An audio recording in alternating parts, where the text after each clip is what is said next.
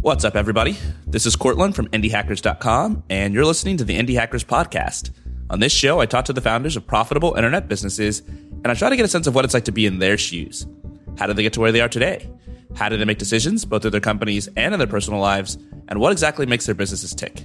And the goal here, as always, is so that the rest of us can learn from their examples and go on to build our own profitable internet businesses. Today, I am talking to Dominic Mon. Dominic, welcome to the show. Yeah, thanks for having me. You are the founder of Mentor Cruise, which is a side project you've been working on for a number of years. Why don't you tell us a little bit about what it is and who uses it? Yeah, so what Mentor Cruise is, it's a marketplace for people in tech to find a mentor. So if you're just getting into tech, if you want to reach for a promotion, learn something new, or if you want to change your career into tech, it's nice to have someone in the boat with you, someone who can kind of guide you through that process. And that's what Mentor Cruise is here for people to find someone to get them through that journey. It's a marketplace right now, so we have a list of 160 mentors that you can search for. It's all about being in tech, so there are design mentors, there are engineering mentors for different technologies, but also mentors for people in management, product management, things like that. And people can look for these mentors, get in touch with them, and usually for a weekly fee between $0 to $50 per week. They get matched up with them formally and start working together with them on a long-term basis. I love that. So pretty much anything you want to do in tech, anything you want to get good at, or any new job you want to have, I can go on Mentor Cruise and find somebody who's already an expert and then pay them to basically spend an hour with me just talking on video chat or something? No, that's the difference about Mentor Cruise, is that it's for long-term mentorship. So you pay a weekly fee, and during that time period, you have an open chat connection with your mentor. You can organize the mentorship as you want. So some mentors do provide like weekly video calls where you check in. Some others do it twice per month or once per month to check in. But the idea is that you can book a mentor and stay with that mentors for months, if not even years. We have a few mentorships now who have been going on for 1.5 years. And just to have somebody during the whole process, whatever you might want to learn or what you want to achieve, that during that whole time you have access to a mentor that you can write anytime. Very cool. I have a chess coach who I pay $30 a week to meet with. Yeah, I love the whole idea of having somebody who's an expert to help you out, because it's a forcing function. Like I will be lazy most of the week and not really practice chess, and then Wednesday's coming up and I'm like, oh shit, I don't want to be embarrassed and not have done anything. And so then I get my stuff together, and it just motivates me to be better. Yeah, it's an excellent source of accountability. I think that's the first ever observation I got from this, is that mentors tend to give you the resources that you could find on the internet too yourself, but they're there for you to have someone to check in. You have a source of accountability. You have somebody who knows your process. And I think that's why this kind of coaching thing is coming up more and more now. Yeah, the internet is such a valuable source of information. You can find pretty much everything, but it's missing that crucial ingredient, which is motivation. Just because the information's there doesn't mean you're actually going to find it. And it doesn't mean you're going to, motivate yourself to read it and sit down every week, but somebody else can sort of light a fire under your butt and get you to do those things. That's right. So you said that, we have a list of 160 mentors, but actually Mentor Cruise is just you. It's your side project. It's a one-person operation. And I think you're making something around $700 a month now. Yeah, is that correct? That's right. What motivated you to start this side project? So I started this a while ago, as you said. I think I got the idea in 2017. And my background is a bit unusual. I went through this apprenticeship program that we have here in Switzerland for software engineering. And kind of towards the end of that, I was getting into machine learning. Started to kind of teach that myself through courses and Udacity. And Udacity has a thing where you get them, for at least at the time, you got a mentor with your course or with your degree. So also somebody who checks in with you, somebody who keeps you accountable. And I really like that. So when I left Udacity, I lost access to that mentor. I was going into an internship at a big tech company, which was quite demanding. And, I had to study. I had to learn and keep up. And during that time, I would have really liked to have a mentor too. So I got this idea of what if, I built a site where anybody could go and find a mentor, not just if you're in a course, not just if you're in school or if you're in a job, just somebody who sticks with you no matter what, if you change jobs or schools or whatever. I love how that's basically on your own experience. So you had, as you said, an apprenticeship, which is very much like having a long-term mentor. And then you had your mentor on Udacity. So you also got like kind of a second shot at having a mentor. So it's no surprise that you could build a mentorship platform. You kind of know exactly what needs to go into it because you've been in that position before. Yeah. I mean, I think mentorship is immensely valuable. Even when I went into my internship, I had a mentor again. And I just think it's somebody who kind of went through whatever you went through. So they can point out the kind of tripping wires and can help you get further quicker. But the problem is always if you switch employers, if you switch schools, if you switch from an apprenticeship or an internship, you're essentially losing access to that mentor. And even if you have a new mentor, you need to kind of bring them up to speed. Right. So, having somebody from a third party with you is, quite valuable in my opinion. So I've never been to Switzerland where you live. I'm curious what the tech scene is like there. How do people react if you tell them that you're working remotely for a Silicon Valley startup and that you're also building your own app on the side? Yeah. So there is a tech scene in Switzerland, or in Zurich specifically, where I live. It's quite smaller. I think the Europe hub is more in kind of the Nordic countries in Sweden. But there are definitely a few interesting startups here. I think a lot of the startups are based around kind of financial tech or fintech. That's kind of what Switzerland is known for, banks. So a lot of the startups here are also trying to break through in that space. But there's also kind of a world-class university here, which provides a new source of people that start startups. So I think a lot of people here are, in kind of the same boat as me, where they're working and kind of working on something else on the side. But having this aspect of working remotely, as I said, I'm working remotely from here for a San Francisco startup, I think is quite special. So I think that combination is, not as common, but at least for me, I think it's quite nice because you get kind of both sides of the coin, where you're working for a startup, which is obviously very exciting. But then you have this little thing on the side that you have during nights and weekends, where you have kind of the full control, and you can bring your creativity in that. And I mean, essentially, if you're building a side project that is generating revenue, you're really every employee. So you're responsible for marketing. You're responsible for building this. Yeah, you wear every hat. Yeah, you're responsible for product. You're responsible for sales. So I think that builds a very broad skill set, which is probably quite in demand nowadays too. Yeah, it's super interesting as a founder to also work at a company because you see everybody with these specialized skill sets, but you realize, as you said, you also have to do all those specialized skill sets yourself when you're a founder. Maybe you don't go quite as deep as everybody, but you have to go broad and you have to understand the trade-off between, when have I written enough code and when do I need to focus more on sales and what's the interplay between these things that when you're just sort of one employee at a company, you don't have to think that broadly. Yeah. And I think that's super exciting and super valuable as well, especially if you work in engineering or more on the technical side. I think a lot of people tend to lose focus of the greater thing and just worry about the engineering parts of it. So if you have something on the side and you work on marketing and sales and design and all that stuff, I think you're starting to kind of see things again from a bigger view. How do you juggle having the time to work a full-time job and also have a side project that's a full business for you where you're trying to generate revenue? Because I think a lot of people want to do that, but it's really hard to work up the motivation and to find the time. How do you do that, Dominic? I think it's a matter of planning. I think you have kind of the block of day work, which is kind of blocked out for the company that you're working for. But there are a lot of hours around that. And you need to find a way to use the time that's available to you for kind of the best reasons.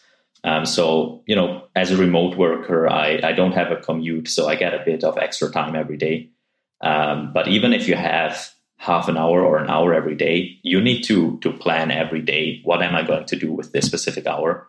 And then you end up with a backlog and you end up throwing things away that aren't as important for the things that are more important.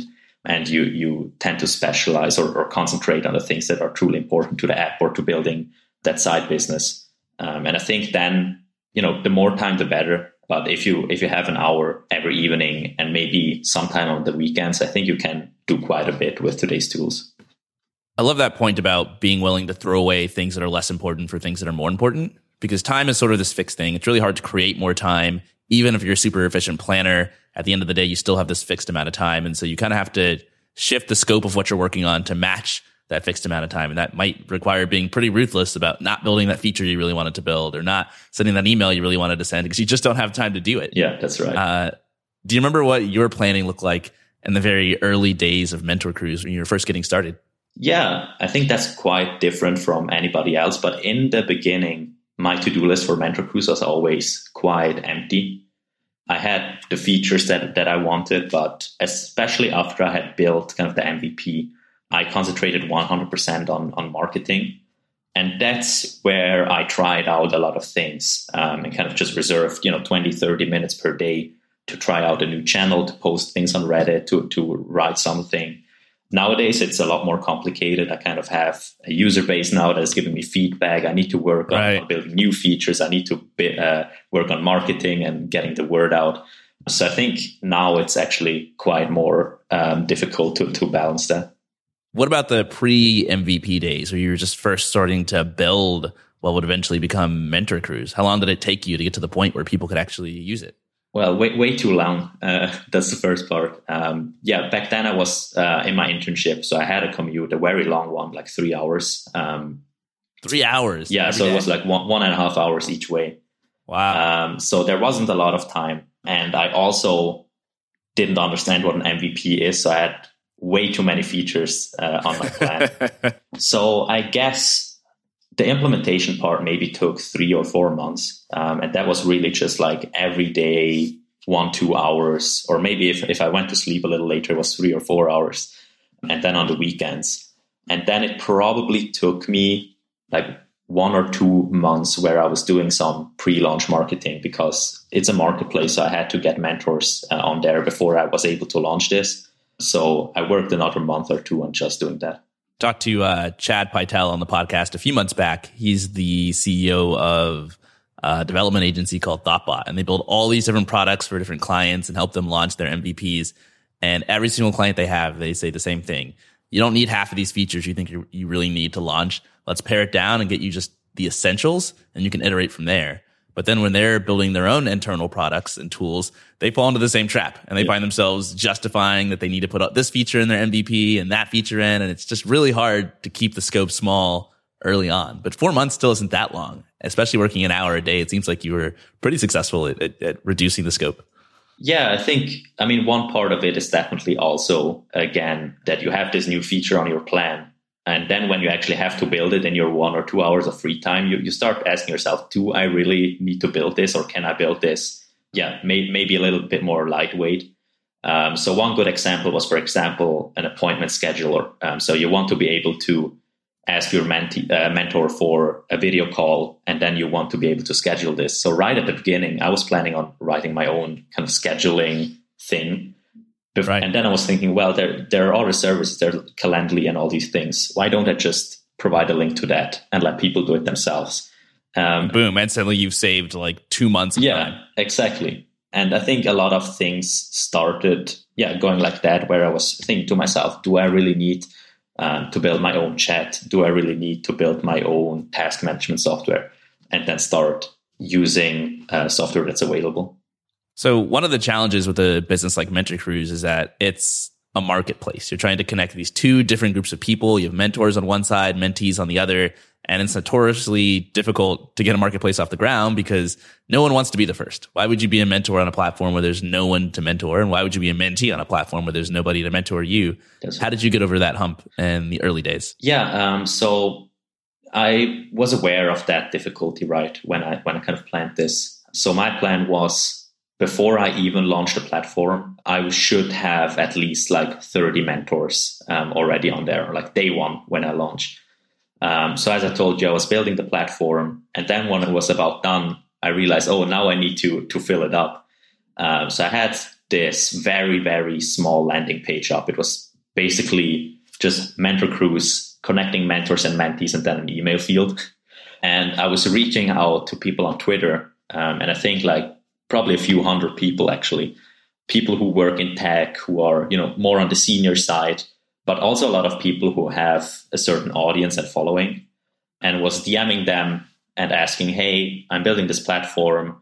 You're able to make some money with it, but not too much. Would you be interested on, mentoring some people? And a lot of people didn't answer me. A lot of people didn't reply. Some people gave me their email address. I think in the end, like 60, if I remember correctly, like 60 people gave me their email address. So at 60, I was kind of confident and launched this.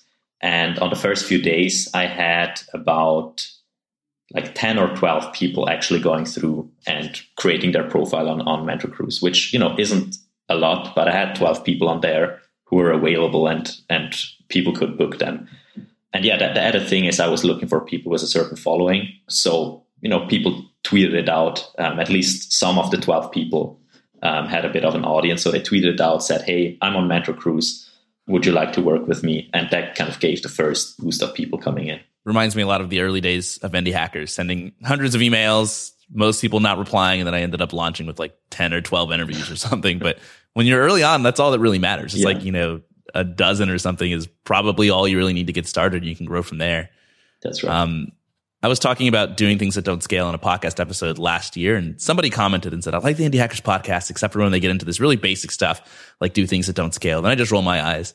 And I think of it so differently. Whereas for me, those are the fundamentals. And the fundamentals in anything you do are the most important thing you can do. And it's really easy to confuse, I think, being familiar with a particular bit of advice, because it's so cliche, it gets repeated all the time. Solve your own problems, do things that don't scale, talk to your users. It's like, oh, I'm so familiar with this, I must understand it. But just because you're familiar with something doesn't mean you understand it. Yeah, that's right. And just because you understand it doesn't mean you're adhering to it. Like, you could know all this stuff and not actually do it.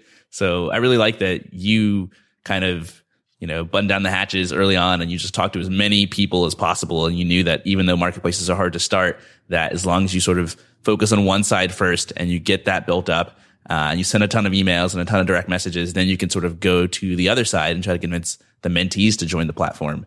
What happened with that side of the market? Did people actually respond well when you first launched? Yeah, I think a lot of people responded very well. There was a lot of the followers of the initial mentors who said, hey, I wanted to talk to you for a while, so kind of let's get started. There was also this Udacity crowd, which was kind of in the same boat as me. So I knew that people would lose their mentors quickly, and then people started coming in and either signing up as a mentor themselves or want to get continued mentorship from that. And then over time, I built this, this base of mentors. So they were able to bring more people in. And then also some SEO effect kicked in, where people actually searching for mentors got shown our website on Google. And I think it's quite compelling if you say, I'm looking for a Python mentor or a machine learning mentor, when you actually see 10 people you can book right now who are able to teach you that. I think that's quite powerful, and people started noticing that and kind of coming through those channels too. What do you think was the biggest single channel for helping you find more mentees for your platform? Oh, right now it's SEO and Google for sure.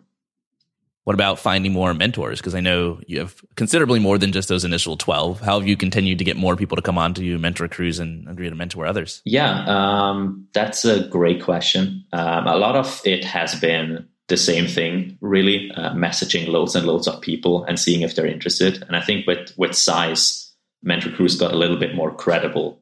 So I see now, before I launched or at the early days, I messaged 100 people. I've written every message by hand and personal, by the way.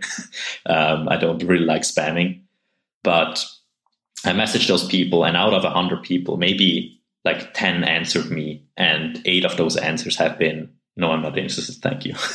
And now when I message like 10 or 20 people, because I really like them and I think they really do great work, then it's a little bit different, and people see the platform and people like it. And I think that they're great that they're getting approached. So I think it has a lot more it's a lot more attractive to people essentially. So how does your business model work? Because you're making $700 a month. I assume you're just taking a small cut of what the mentees are paying the mentors. That's right. So that's the main channel right now. We're taking 15% of every transaction. There are a few more channels now coming. We recently launched Sessions, which instead of signing up for a mentor long term, you can sign up with them and get like a CV review. And we get a fixed price on top of that, not a percentage. But there are a lot of things I want to discover in the future because, scaling that little cut is really, really difficult. And I don't really want to make it more expensive because it's basically taking away from the money that people earn. Right. And that seems kind of predatory. So exploring other revenue sources is something that's on my plan very soon. Yeah, that's an interesting pool. You kind of have, on one hand, you want to make as much money as possible yourself, but on the other hand, your platform is more attractive if your mentors are making as much money as possible. And so it's like, how do you figure out the equilibrium point where you're sort of doing the best in both areas? That's right, yeah. I like that Mentor Cruise is focused on consumers. You're really selling this to average individuals. You're not selling this to businesses. Some of the most common advice is, as a founder, you should sell to businesses. Yeah. They have the money and they pay for more things than consumers do. But I do think there is kind of a group of things that consumers are happy to pay a lot of money for. Yeah. And education and learning, especially if you're teaching somebody something valuable that they think can make them more money in the future or give them a career, people are happy to fork over thousands of dollars, maybe even tens of thousands of dollars to do things like go to college or join a programming boot camp or maybe even have a mentor. How do you think about the fact that you're selling to consumers? How do you think about trying to convince them that this is something worth paying for when, quite frankly, most people don't pay for mentors and aren't really used to doing so? Yeah, I think that was kind of a big deal in the beginning because mentorship traditionally isn't paid for. I think that's closer to coaching, things like that. So a lot of people were a little bit upset about that at first. But essentially, that doesn't matter when people really want a mentor and they're lacking the network, they're lacking, people they can reach out to. It's just very, very convenient to have someone saying, hey, give me $10 per week, which isn't a ton of money, and I'm going to be with you at every step of the journey. And at times I think that selling to consumers is a little bit cumbersome, especially at times when you have somebody, spending $10 and then sending 10 emails because they weren't satisfied and want a refund. Yeah. Then I'm asking myself, is this really worth it? But as you said, people like to pay for development, progress, education. So there are people, paying $200 to $400 per month really for a mentor. And they say it's totally worth it and they would do it as long as they have that disposable income that they can do for self-improvement. You wrote a milestone on your Indie Hackers product page for Mentor Cruise last month where you said, I just wrote 120 emails. And so you went into your database, you queried all of your power users. These are mentees who've been signed up with mentors for 6 months or more, who've paid over $1,000 for Mentor Cruise over time. And you wrote a personal, unique email for each and every one of these people. How did that turn out? Did you learn anything? Yeah, that was probably the most amazing thing I've done in the past few months. And we were talking before about talking to your users. And I think I was part of that crowd who said, oh, I know what talking to my users is because I'm sending surveys with my email newsletter a few times and I get a few responses on that. So I'm totally talking to my users. But at some point I realized that I'm getting all messages from people who are not satisfied. Right. People who want refunds, people who give bad ratings, things like that. But I never thought about reaching out to people where everything just goes smoothly. So that's what I did. I got maybe like 20 or 30 replies from those 100 plus emails. Should probably follow up with more people. But it was amazing to discover what kind of people are on the platform and what they use it for. And I think I was kind of missing that before because I tried to put everyone in a survey or, somewhere as a data point. But if you send everyone an email, you get the personal stories behind it. And I'm not sure if it's another Indie Hacker milestone, but a few of kind of success stories came out of that. From Ryan Wilson, who's a pro basketball player or used to be a pro basketball player in the UK. And then after he got retired, he wanted to get into cybersecurity and kind of got into that with the help of one of our mentors. And I'm talking to another long-term mentee right now who's paid beyond $1,000 for mentorship from 2 or 3 different mentors now, who's an Afghanistan veteran and is kind of trying to break into full stack development with the help of 2 or 3 of our mentors.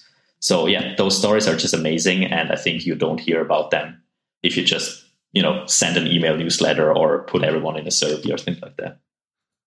It's interesting to try to think about who you're listening to in terms of your user base. Because you mentioned that, okay, when you send one type of email, you're getting responses from like the disgruntled users who are unhappy and want fixes or changes or refunds.